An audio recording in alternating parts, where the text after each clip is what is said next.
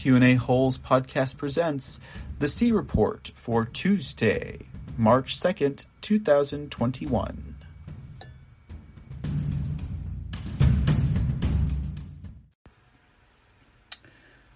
Good evening and welcome to another edition of the C Report here at QAHolespodcast.com. I am your host, Mr. C, and it is good to be with you all tonight. Now, before we get into tonight's news here at the C Report, I would just like to start by issuing a formal apology to the trans community for some remarks I may have made last night in a bit of a heated moment when delivering the story about Dr. Rachel Levin, who is Biden's current HHS Secretary Assistant nominee, regarding two stories that this transgendered individual has been involved in. One story, as reported here at the C Report, involved Dr.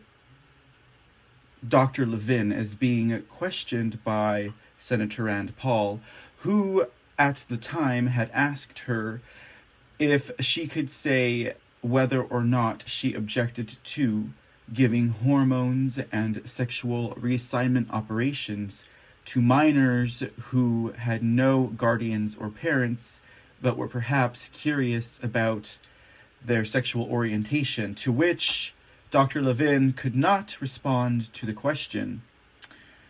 And secondly, as reported on the C Report, it has come to the discovery of all that the governor of Pennsylvania, Governor Tom Wolf, acted on the recommendations of Dr. Levin, who works in the Wolf administration government, to allow COVID-positive patients, or those who may not have been fully rehabilitated or may have been given a stamp of approval, to return to rehabilitation centers and nursing homes, thereby increasing the amount of death needless in Pennsylvania nursing homes and rehabilitation centers at the admonition, the recommendation of this Dr. Levin, whom, I might add, removed her mother from these facilities, I guess because she was afraid that her mom might catch COVID and die. Well, there you go. And I just wanted to say that the remarks I made yesterday, in no way do I feel that Dr. Levin represents the trans community. I have trans friends who are trans individuals, whether pre or post. So anyways, I just wanted to say that at the start of this episode. But I still do feel that this Dr. Levin is an abominable person. Regardless of her stature, physically speaking, she's still a potato head and will always be in my book. All right, now that that's out of the way. Oh, goodness, I don't think that's quite what I was looking for there. Let's see here. Nope. This is not happening. Here we go. All right, we got the state of Texas. The eyes of Texas are upon you. Before we get started, we have a second prelude before we get started with today's episode.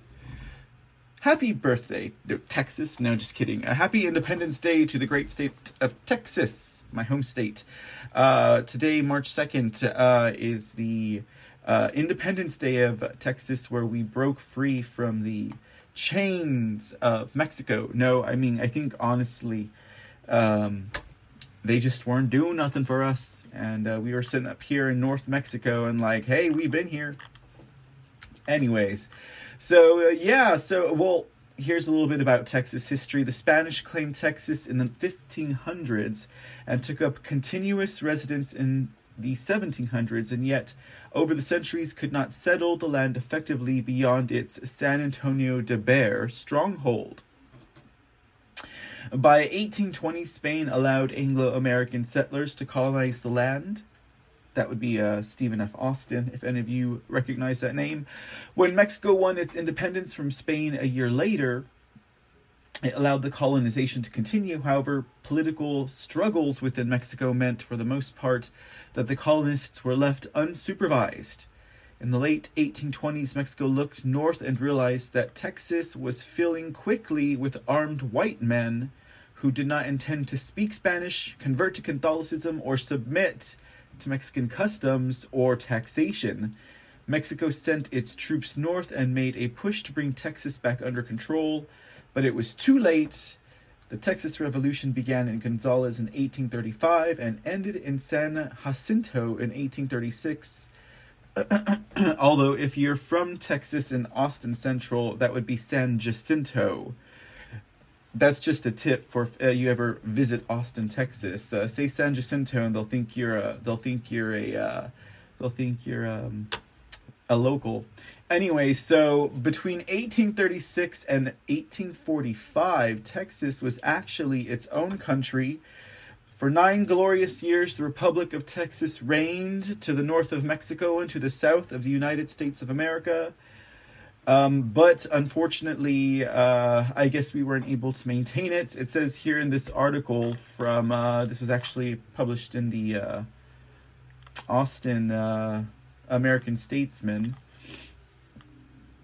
It says that the Mexicans were aggressive along the southern border, and the Comanche Indians were aggressive nearly everywhere else. Now, my family Indian tribe does not come from the Comanche. We're actually from De Bear.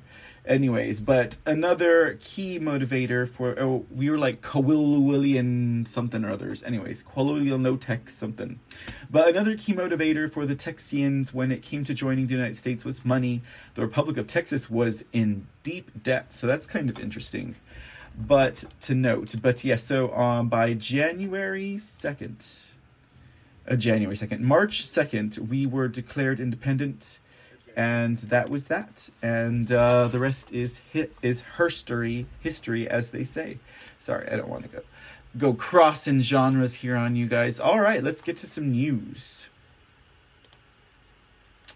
Okay, so we're going to take a step back here, first of all, with the C report. Now, I missed the date on this one. I think this H.R. 1, which was brought to the attention of myself and probably a whole bunch of other people by President Trump during CPAC, is something that we missed in reporting here on the C report. Now, this might have actually passed or the House or been an issue with the media probably before we started the C report, probably by days. I wouldn't doubt it, because we've been on air for about 2 to 3 weeks now.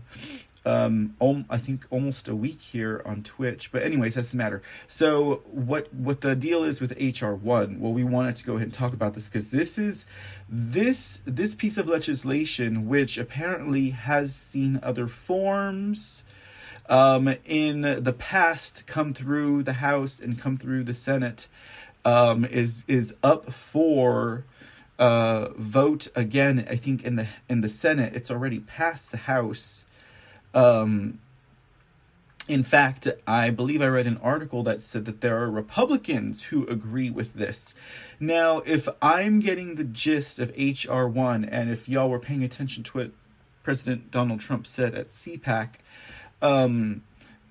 this essentially would legalize all of the fraud that they committed during the 2020 presidential election, the coup that took place, all of the mechanics of it, everything that made it move, the organization of it, the legislation of it, the changing the rules of voting by legislators and city officials under emergency control, everything that happened that was illegal, that assisted with this coup, including mail-in voting, including days that you can take to vote, to count the vote, everything like that was will be legalized in this bill. At least that's what it sounds like. Now, we do have the text of the bill here.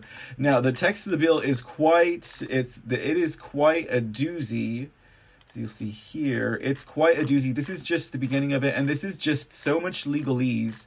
There are some key sections here that we can highlight, but I have an article here from heritage.com that talks about what is in some of this bill, so I was going to kind of go through that. It's called H.R. 1 for the People Act. Like I said, it would essentially legalize all of the fraud that took place during the election. So I guess that they could retroactively, absolve themselves from committing treason and crime by passing this bill. And like I said, I read an article that said most Republicans were indeed for this bill. We're gonna do a counter viewpoint article on this bill in a little bit, but let's read some about this HR 1 because I think it's important that people know what it is about. So, according to heritage.org, HR 1 would federalize and micromanage the election process administered by the states, imposing unnecessary, unwise, and unconstitutional mandates on the states and reversing the decentralization of the American election process, which is essential to the protection of our liberty and freedom. It would implement nationwide the worst changes in election rules that occurred during the 2020 election and go even further in eroding and eliminating basic security protocols that states have in place. The bill would interfere with the ability of states and their organizations to determine the qualifications and eligibility of voters, to ensure the accuracy of voter registration rolls, to ensure the fairness and integrity of elections, to participate and speak freely in political process, and to determine the district boundary lines for electing their representatives. So, like I said, HR 1, it's really a doozy. It is a doozy. Let's see here. We'll highlight this like a part of here. But, okay, so let's go ahead and see how, look at this. Look at this. Look at this. Look at this.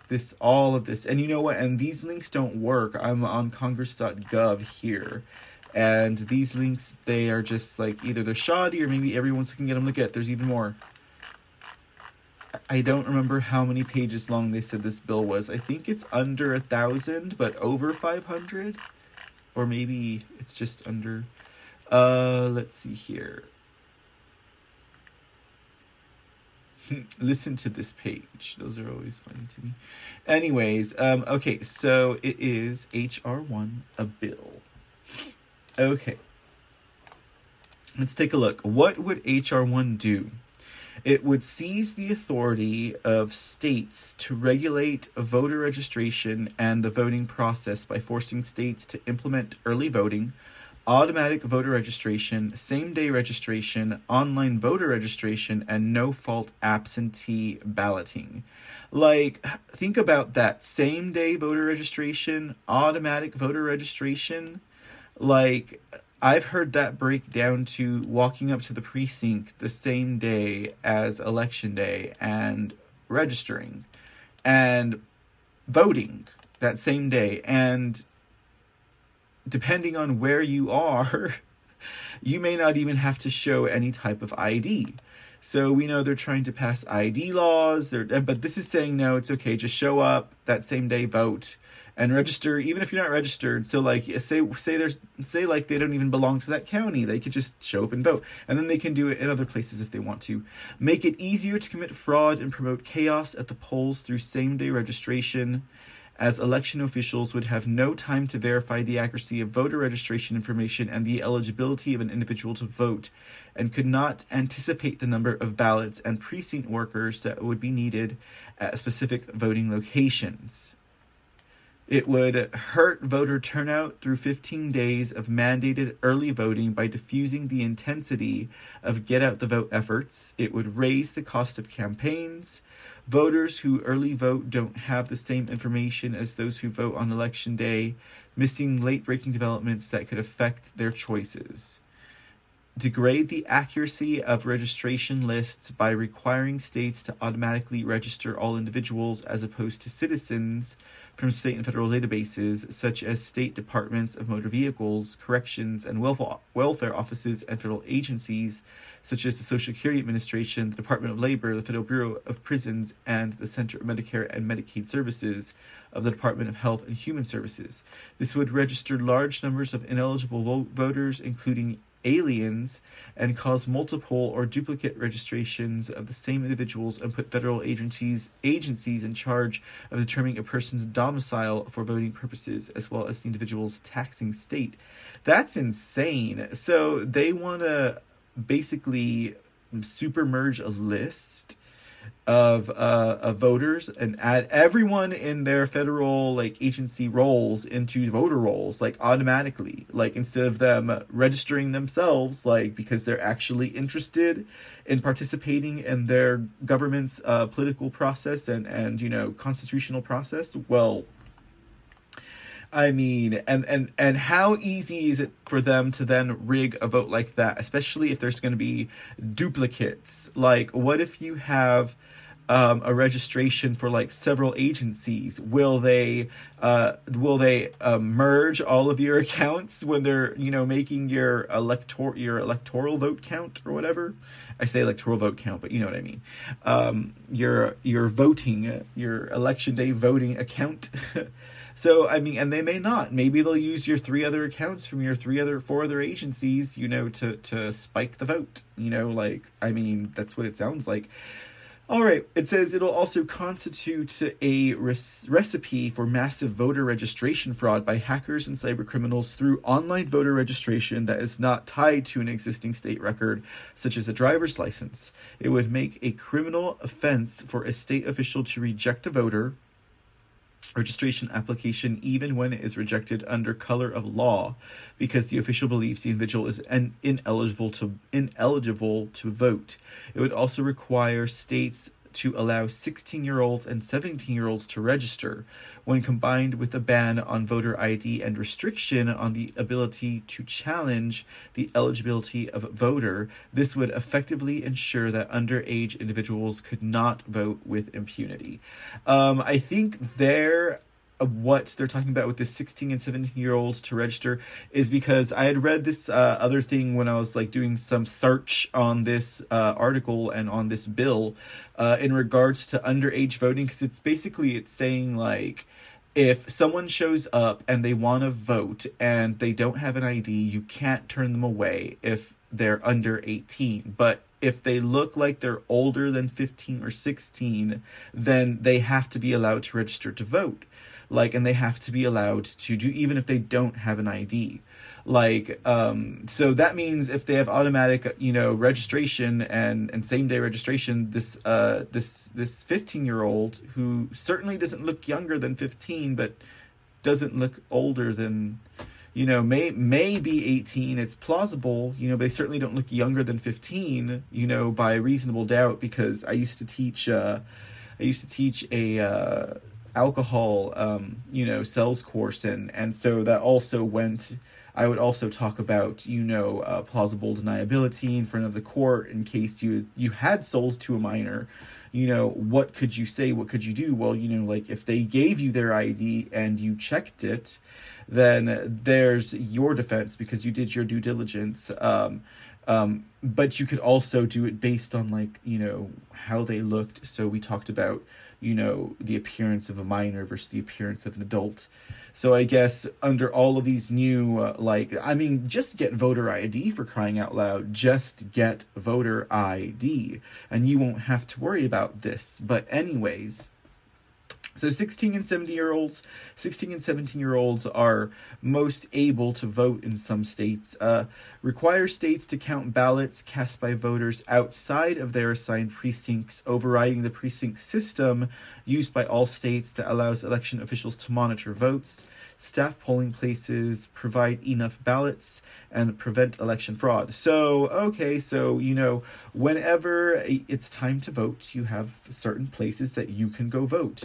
You wouldn't show up in some place in Dallas, or, you know, if you're voting in Austin, or, you know, you wouldn't show up like in Houston or San Antonio or anywhere to go, you would vote in your precinct. That's what you have to do. If you're going to be out of town, you have to, you have to go ahead and make arrangements for that via absentee ballot request, not mail in. There is a difference, but that essentially is with the mail. It's by request. Just like you register to vote, you don't automatically get registered when you're born.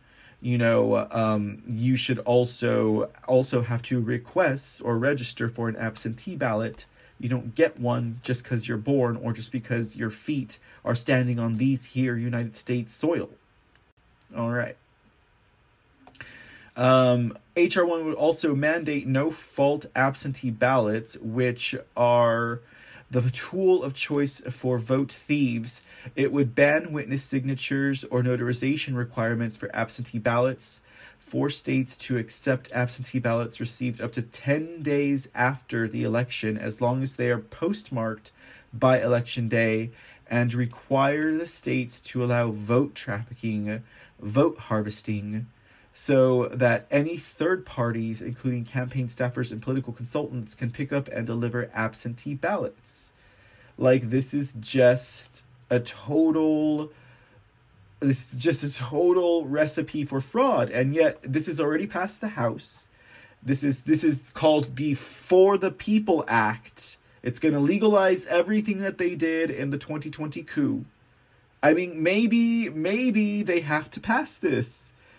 I mean, maybe the Trump administration and the military are giving the Senate a chance now, because, I mean, if there's some Republicans already on board with this, and it's more than just the 7 that voted to impeach Trump, I think it's like 17 maybe, there's no telling. It's totally up in the air, especially since the Senate is no longer Republican held, so, We'll see, but, I haven't heard anyone talking about this, and I'm glad that President Trump brought it to our attention, because at least, like I said, to at least my attention, I see they're up to HR 5. We talked about that here on the C Report.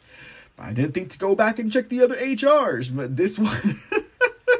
This one, oh man, this one is a doozy. It's a doozy, but it is the recipe for how they stole the election. So I guess, if they need this here evidence, not only did they perform a coup of the United States and the government and the duly and rightfully elected President Donald Trump, they also gave us their battle plan, their recipe, their blueprint in HR 1. Here, look. Okay, guys, I hope you guys are reading it. If I can figure it out, I know you guys figured it out. Okay. It says it would prevent election officials from checking the eligibility and qualifications of voters and removing ineligible voters. This includes restrictions on using the U.S. Postal Service National Change of Address System to verify the address of registered voters, participating in state programs that compare voter registration lists to detect individuals registered in multiple states, or ever removing registrants due to failure to vote no matter how much the time has elapsed. It also would substantially limit the public release to voter registration information, making it almost impossible for nonpartisan organizations to verify the accuracy of registration rolls, and prohibit states from using undeliverable election mail as a basis for challenging a registrant's eligibility. And really, this article goes on. It does so much. It does so much to destroy our country. Oh my goodness! I cannot believe this. I don't want to make any promises, but I might have to do some breakdown of this in another time. We've got a lot of news tonight, and this is important. This is like special report worthy. Under the current illegitimate administration, we may see this thrown out anyways, but just like I said, these fake Republicans have already, basically voted for the People Act. They have a lot of support. It's been in the House in different ways before. It's just never made it through. Look, it says here, authorize the Internal Revenue Service to engage in partisan activity. H.R. 1 would permit the IRS to investigate and consider the political and the policy positions of non-profit organizations before granting tax-exempt status, thus enabling IRS officials to target organizations engaging in First Amendment activity with disfavored views. And that's just going to legalize what they were already doing. They were already doing this under Obama, like back, during his administration, where they were attacking 501c3s or nonprofit organizations that were First Amendment or, pro-life or just anything that was left, liberal, Democrat, progressive, communist, socialist. Let's see here. Yeah, it's a doozy. It is a doozy. And there was a countermeasure to a counter viewpoint to this I want to share. I won't be long on it. This is Jack Holmes from Esquire.com, and it was just an example to me of how the left or the Democrats think. So he had this article said Trump's delusional attack. Here, let me shrink him. Trump's delusional attacks on H.R. 1 show how important this bill is. So to me, this article is kind of like a telegraph. It says, on Sunday night, a disgruntled Florida man could be found hollering about the elections in which he got 7 million fewer votes than his opponent, was somehow stolen from him a little over a month removed from his time in the world's most powerful office. It finally feels the right amount of absurd to listen to what Donald Trump has to say about any issue of national concern that we have ever had to pay attention to, blah, blah, blah, blah, blah. H.R. 1 for the people is set for the vote in the House of the Representatives this week. Excellent. This bill's sponsor, John Sarbanes, told me it's an amalgamation of what his constituents have told him over and over since he got to Congress in 2007. We want to be able to vote for you when you get there. When you get there, we want you to keep paying attention to us and don't get tangled up in the money. Title I of this bill is the John Lewis Voter Empowerment Act, which would create automatic voter registration across the country, expand early and absentee voting, restore voting rights for felons, streamline the vote-by-mail process, and more. The bill also takes on partisan gerrymandering, which drives polarization and dysfunction in Congress, granting the power to draw congressional districts to independent commissions rather than the party's leaders who stand to benefit from hyper-partisan maps. The legislation takes on dark money and big money in our elections, introducing more transparency to the question of who, including big corporate entities, is spending millions to get people elected. Now, this is just all like BS. Like, this is just BS. Look, I mean, it's such a great thing. This is such a good thing, Mr. Holmes. Like, we're going to have what? People walking up from, other states just to turn every city that they want the certain color that they want. I mean, regardless of who, this bill is basically just going to make a joke and a show. This is like legalizing the production. This is like the SOPs for producing an election on TV that we're going to legalize here just to make sure no matter what happens, it always goes a certain way so they can always, so that their production will be easy. They have to rig the system from the jump. Like, that's what this is. They're rigging the system from the jump to make the ease of their production in front of TV so the world history believes X, Y, and Z. When they're turning America into a third world country, they're going to get us into their, re-education camp so this way we can end up just, crashed like Venezuela. No thank you, Mr. Holmes. I don't think so. You're just a sad wannabe Jake Gyllenhaal black hat. You probably get passed around. You're a panty boy just like Joaquin. All right, moving right along. Let's see here. Our next story is another Supreme Court story. Let's have at it. Why don't we?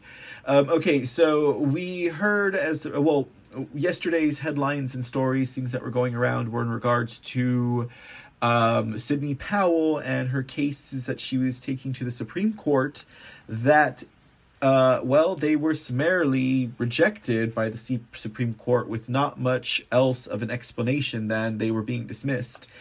And we see that when it comes to this case where, as she said, 5,000 affidavits, all of this evidence, and even in the joke lawsuits that Dominion and the other Smartmatic are throwing at Sidney Powell, even with those joke lawsuits, if they were to go into court with the discovery, I mean, we would quickly, she says they have the evidence, which is why she's living in this, weird illusion of a world, like this illusion of a world that this Jack Holmes guy is living in over at Esquire, where things did not happen the way that they are being told to have happened. I mean, this is the illusion. This is the zeitgeist. This is where 1 million people can literally see, whoever was there at the Capitol on January 6th can literally see that is not the storyline that they are presenting on the news, the way they proceeded with this impeachment. All of that is not what everyone who is there experienced. And even if we're talking like 50 to 100,000 people at the Capitol steps alone, that's a hell of a lot of amount of people to be lost in this, what would the word be? This euphoria. No, not euphoria. This reality dyslexia of what we experience there and what we're being told on the news. Like Sidney Powell said, she feels like she's in another world. Anyways, before I get myself all caught up, let's see what this article has to say about the Supreme Court. So they're going to go ahead and hear a case from Arizona that could put new limits on voting rights lawsuits, but they refused the Trump campaign election cases from the Gateway Pundit on Monday. Following their inaction last week, the U.S. Supreme Court rejected without comment or explanation lingering 2020 election challenges by attorney Sidney Powell in Arizona and Wisconsin. However, the Supreme Court did agree to hear a case about Arizona restrictions on ballot collection that penalizes voters who cast ballots in the wrong precinct. So, they're going to hear a court case that penalizes people who cast ballots in the wrong precinct. Okay. Democrats believe the Arizona law places an unequal burden on racial minorities. It also makes it easier to cheat when you don't have to show up at your own precinct and can have someone turn in your ballot for you.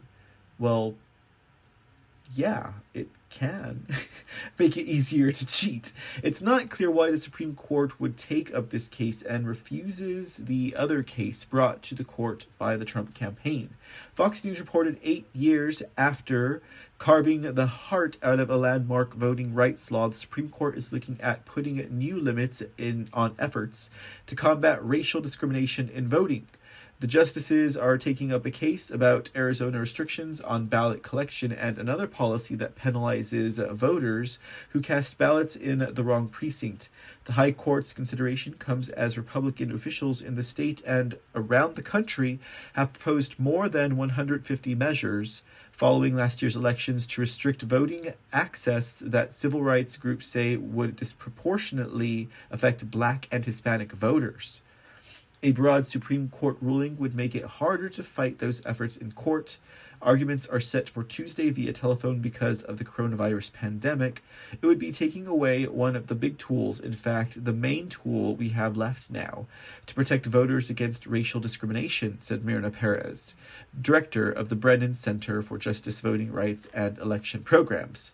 The justices will be reviewing an appeals court ruling against a 2016 Arizona law that limits who can return early ballots for another person, and against a separate state policy of discarding ballots if a voter goes to the wrong precinct. Honestly, I thought that's what the answer would be when they said that there would be repercussions. I didn't think they were fining them, but the Ninth U.S. Circuit Court of Appeals ruled that the ballot collection law and the state policy discriminate against minority voters in violation of the Federal Voting Rights Act, and that the law also violates the Constitution. We'll leave it to the Ninth Circuit Court of Appeals, I guess, even though Trump managed to get some conservative judges there. The notoriously liberal and Democrat and progressive and left and communist and socialist Ninth Circuit of Appeals Court will always have their day. Next up, we have a story: Miguel Cardona confirmed as Education Secretary. From Newsmax, Miguel Cardona was confirmed as President Joe Biden's Secretary of Education Monday. That's illegitimate President Joe Biden, having called for the returned students to the classroom as a top priority despite threats of some teachers' unions to ignore court orders to go back to in-person instructions. Pause story. You guys probably heard about that one dude that was like, kids need to stay home. I'm a teacher and they shouldn't be at in-person classes because of coronavirus. And then his daughter goes to private in-person school and they bust him on camera taking her home. Classic liberal. The U.S. Senate voted 64-33 to confirm the 45-year-old Cardona, who has been Connecticut's education commissioner for the past year and a half. Cardona is expected to have a major influence on Biden of achieving his stated goal of reopening the majority of elementary schools in his first 100 days. The CDC on Friday released a 33-page color-coded guidance for reopening schools, requiring masks, distancing, and other protocols, but did not make vaccinations for teachers a prerequisite. During his Senate testimony, Cardona praised great examples through our country of schools that have been able to reopen safely. His confirmation comes as more and more parents' advocacy groups demand the reopening of schools while teachers' unions continue to resist. Cardona will have little authority to force schools to reopen. He likely will have the ability for devising protocols and using his position to achieve the goal. He also will likely have to face a growing number of mental health issues among students, which studies have shown have increased in the past year.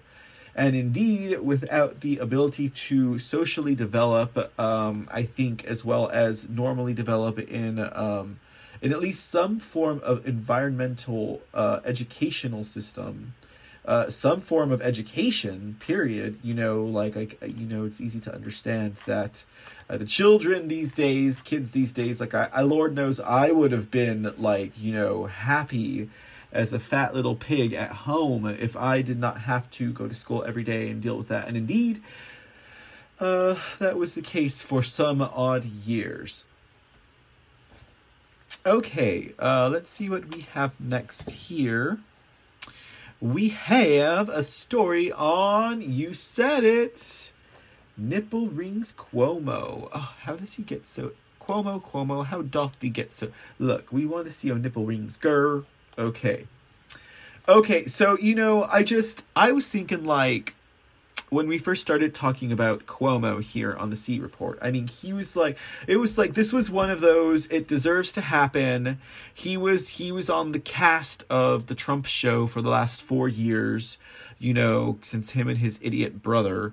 I mean, how can y'all not put those two together, right? Anyways, so nipple rings Cuomo here, he was instrumental in killing a bunch of people in his home state of New York, the governor.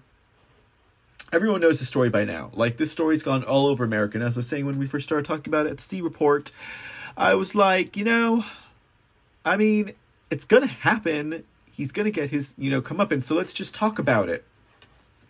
Let's just see what happens to Cuomo over the next couple of weeks. And, I didn't think it would be a story that would be at the C Report almost every day since we've been on air.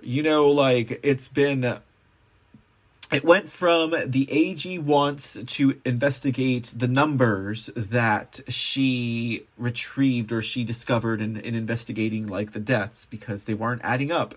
Like he said, 6,000 people died to this in the nursing homes due to this COVID, when it turns out it was more like 15,000 people. So the judges decide to move forward with it. And it snowballs from there into 3 now women coming forward to accuse sorry, that's the way Diamond and Silk say it. They say Cuomo, Governor Cuomo. I love you guys, Diamond and Silk. But no, the third woman has come forward to accuse Governor Cuomo of unwanted sexual advances. Jeez, Governor Cuomo. When it rains, it pours. But what I think these are going to start to turn into, because I don't know if you guys saw that meme that compared Governor Cuomo to Mo Schlack from from The Simpsons. Like, look at him. Look at him. Look at this man. Look at this man. Watch. Like, sorry guys, if you're on the app. Look, oh, you can't see. Look, watch. Does he not look like Mo Schlack? Okay, so if you are on the podcast, I apologize. You cannot see. At least we're not highlighting his. Now we are. We're highlighting his nipple rings. Okay, all right. Sorry about that. So Mo Schlack, I really think what this is going to turn into. With all of these women coming forward, they're going to turn into all of Mo Schlack, Killer Cuomo's,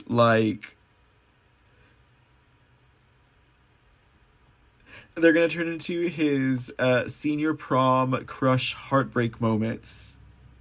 Like, all of them. Like, one of them was he's like, I'm sorry, I didn't realize that I was being such a way.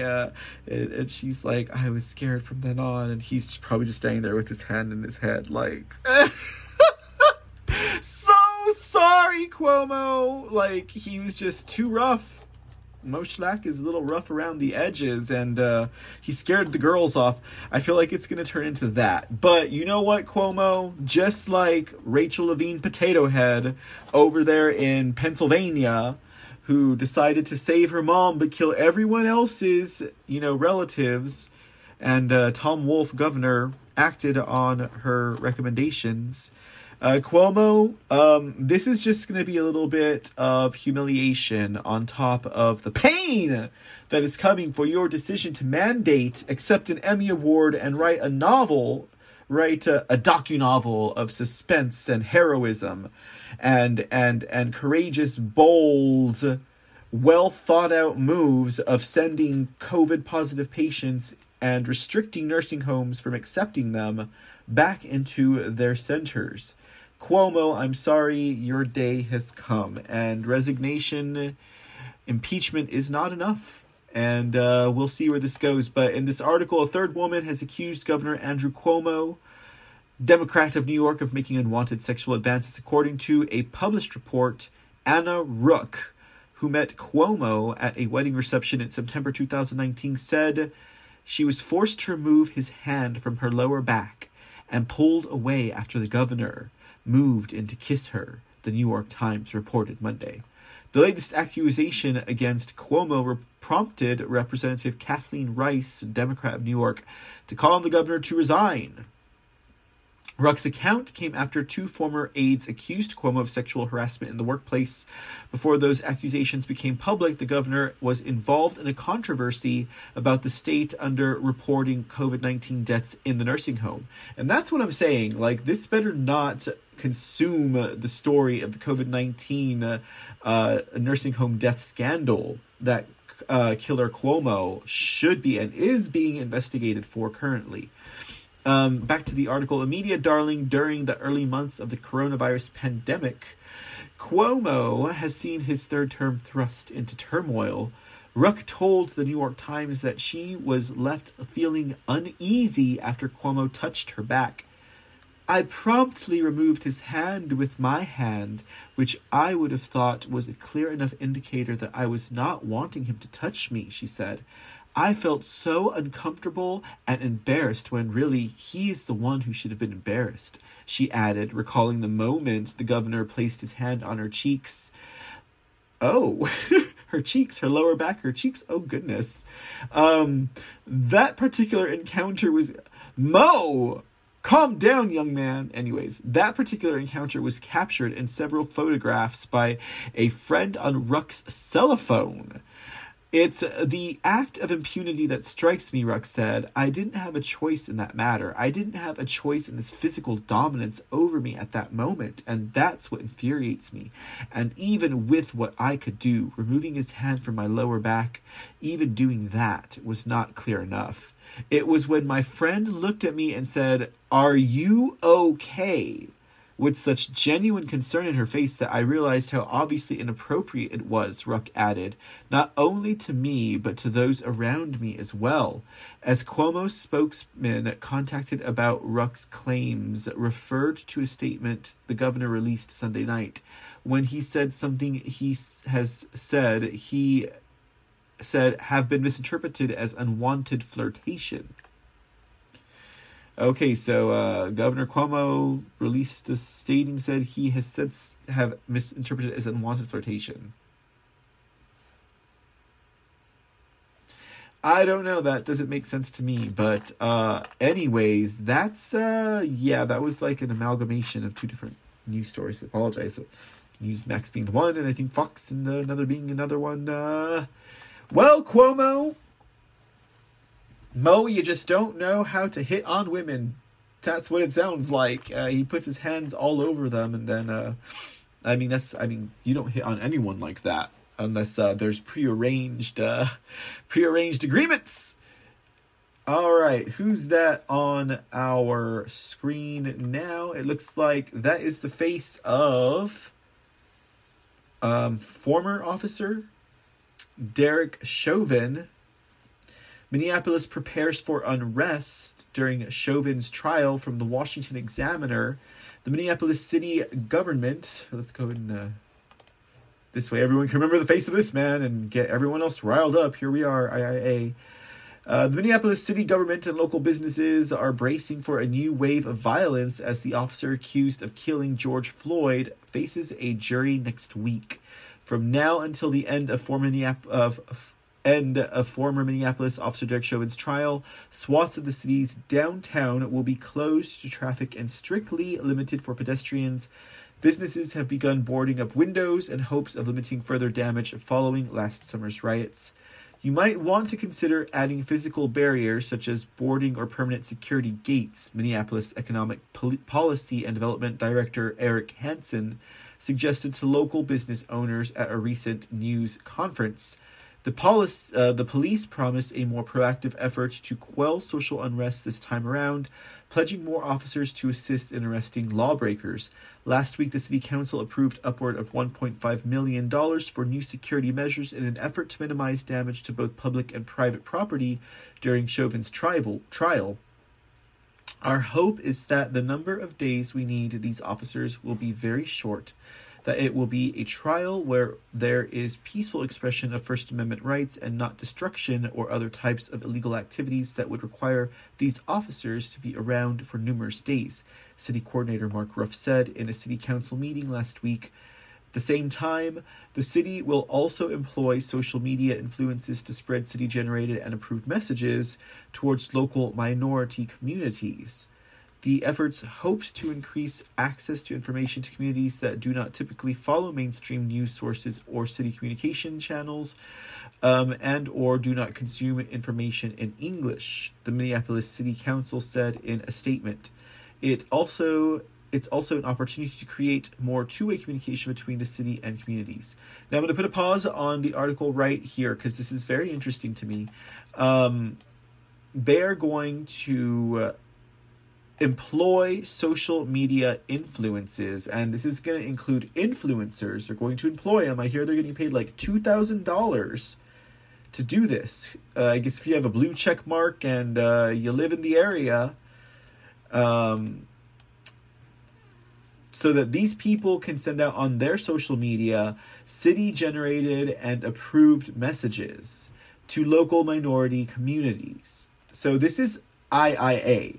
This is an example, and correct me if I'm wrong, if anyone knows better, but this is an example of like how they're using interactive internet activity, and you don't know what they're going to be sending these people like at this time. I guess, if you live in these areas, or if you have access to any of the city released or generated informations that will be generated during this time, or if you're subscribed to any of these, I don't know who the influences are that they'll be using. I mean, do you remember how they sent Greta Thunberg from, I don't know, the Benelux countries or wherever she's from over there in Europe?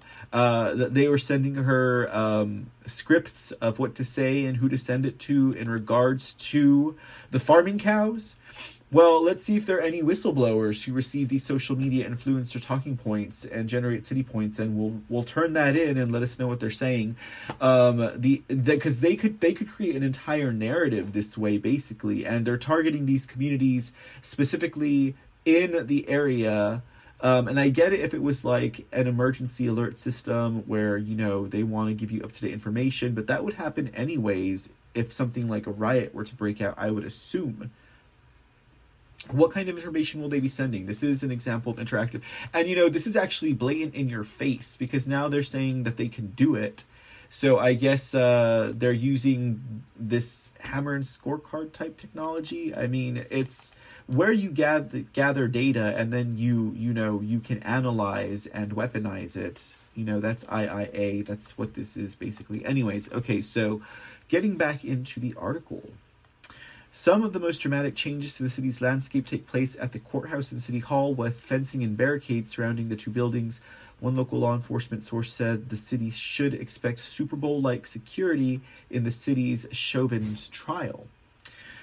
We want to make sure that it's understood in the community that what we are working to do is preserve safety for those involved in the trial to ensure that the trial can proceed without any hindrance of disruption, Green told a local KSTP affiliate last week.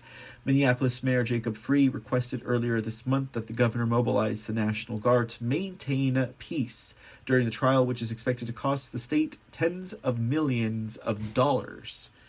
Local activists have criticized the decision, alleging that their presence will only exacerbate tensions and potentially cause more violence. So I guess we will see what happens in the trial of Mr. Chauvin, a former officer. Let's see here at the start of it. It's happening this week. We'll get a date and a time on it. I feel like let's see here. Oh, it's next week. I apologize. So it is next week coming up.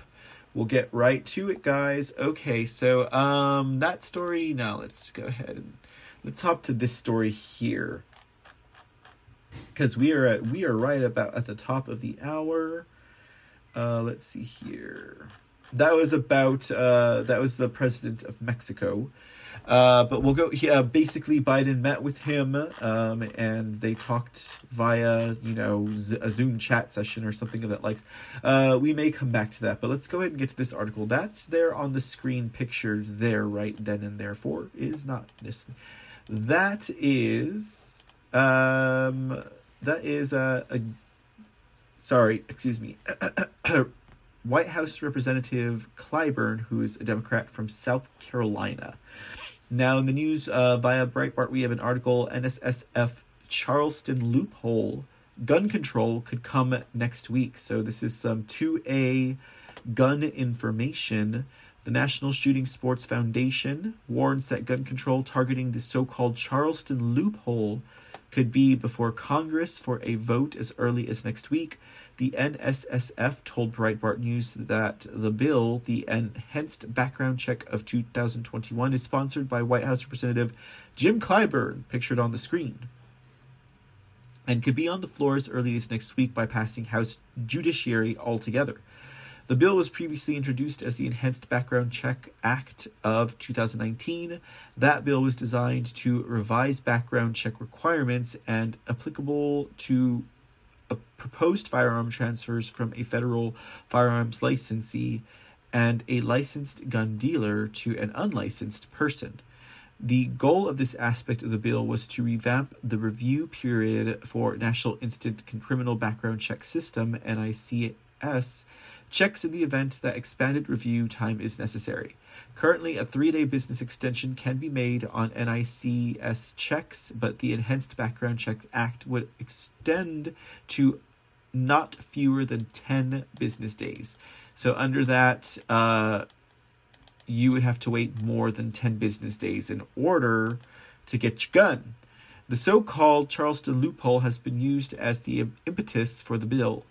The Democrats began using that phrase after Dylan Roof purchased the gun used in the June 17, 2015 Emmanuel African Methodist Episcopal Church shooting. Roof's purchase was placed into the current 3-day extended review, after which the firearm was handed to him because no criminal record was found. Democrats called this the Charleston loophole, claiming the system is flawed and needs to be fixed. But on July 10th, 2015, Breitbart News reported the FBI's suggestion that Roof got his gun because of an FBI reviewer's mistake rather than a background system error. According to USA Today, Comey said Roof would not have passed the check if the background check team had seen Roof's felony drug charges. However, the team made a mistake. That mistake was looking at the records of the wrong police department and searching Roof's background. Ha! So these people are trying to say that Roof got this gun because of the Charleston loophole. But in fact, it was an error on the part of the FBI for looking at the wrong information. Is that convenient or what? But Clyburn is expected to push the gun control nonetheless. Of course, Clyburn looks like the kind of man that would push gun control. I would not trust Clyburn. Okay, let's see here. Let's finish up this article. NSSF Senior Vice President and General Counsel Lawrence Keene commented on the anticipated gun control push. If the bill is the same as what was introduced in the last Congress, we will be opposed to it now as we were then. This bill increases the burden on small business firearm retailer owners and flips the burden of proof on its head. This would make it incumbent upon the law-abiding citizens to prove his or her innocence of the government to exercise the Second Amendment right to purchase a firearm instead of the government being responsible for proving an individual is prohibited. This could potentially deny a law-abiding citizen their rights for up to a month while they are saddled with the burden of proving their innocence. That's un-American. Keene added, rather than placing further burdens on retailers and law-abiding gun owners, Congress should focus on adequately resourcing NICS. NSSF is the only organization that has successfully advocated for NICS to have the necessary resources to perform its mission in a timely manner. So that's pretty interesting. Very, very interesting. Very interesting indeed. All right. We are almost done here on the C Report. I hope you guys have enjoyed it. I'm just going to go ahead and give you guys one more story for the road. I had a couple of other things I was going to share with you, but we were basically done. There's been some flooding over in Turkey. Let's go ahead and get that on the screen. I'm sorry. I'm going to go ahead and play some footage while I'm reading this article to you all. There should not be any commercials, but even still, there's no sound. So, there comes a commercial. Okay, so while we skip this commercial, all right, let's get that back on the screen. There's no sound here anyways. It's just images of some flooding that's going on in Turkey from the Associated Press. Louisville, Kentucky. Kentucky firefighter Eddie Stacy was turning his fire truck around in the dark while responding to storm damage when he noticed a tiny light coming from the flooded Red River. It was a cell phone a woman was waving from a car inundated with water that was rising by the minute. Stacy and other members of the Hazel Green Fire Department sprang into action Sunday night, pulling 5 people from the car, where water was up to the dashboard. Among those rescued were a 17-month-old boy and a woman who appeared to be having a seizure. Stacy said in a telephone interview Monday, "We don't do too much training on this water rescue," said Stacy. "Instinct just kicks in." Heavy thunderstorms pounded parts of Appalachia on Sunday and Monday, sending rivers out of their banks and leading to multiple water rescues, mudslides, road closures, power outages, officials said. Kentucky Governor Andy Beshear declared a state of emergency because of heavy rainfall across the state. So that's pretty interesting there. And definitely our hearts go out to all those affected in Kentucky tonight with the flooding, and our prayers as well. So hopefully everyone is safe there, or safe as can be. So that's pretty bad. Some stuff that's going on over in Kentucky at this time. Okay, so that I believe that wraps it up for us here on the C Report for tonight. Thank you all for tuning in with us. I appreciate it. Again, if you'd like some more information on the C Report, you can visit QAHolspodcast.com and really just come by and see us. We'll be here, or subscribe to your favorite podcast player. Subscribe to Q&A Holes. We launch a platform off Spreaker, so if you want to download the episodes, go to Spreaker and download them there. That way, if they should ever be gone, because we used to be on YouTube, now we're here on Twitch, but we used to be on YouTube, we used to be on Spotify as well, but those have been removed. You can catch the C Report on Spotify through some magical, mystical machination, but you cannot catch the rest of Q&A Holes programming. So I would highly recommend that you get over to QAHolspodcast.com and subscribe to Q&A Holes Podcast so you can get every programmed episode. Tonight, we were not able to do the special report with Magadon, but he may be back. I would not doubt that he will be. But he was out on some medical leave, and we will also be back tomorrow as well for the Q&A Holes Podcast Wednesday night show. And then we'll see where it goes from there. But otherwise, don't miss the C Report and Breaking News with Joe 1 of 2 every day, Monday through Friday. And do join us again. Until then, have a great night. Stay safe and, say your prayers. No, I'm just kidding. Y'all have a great evening, okay, everybody? I'm just weird like that sometimes. This is Mr. C signing out for the C Report. Have a good one, y'all. We will make America great again. Q&A Holes. From this day forward, it's going to be only America first. America first. Q&A Holes.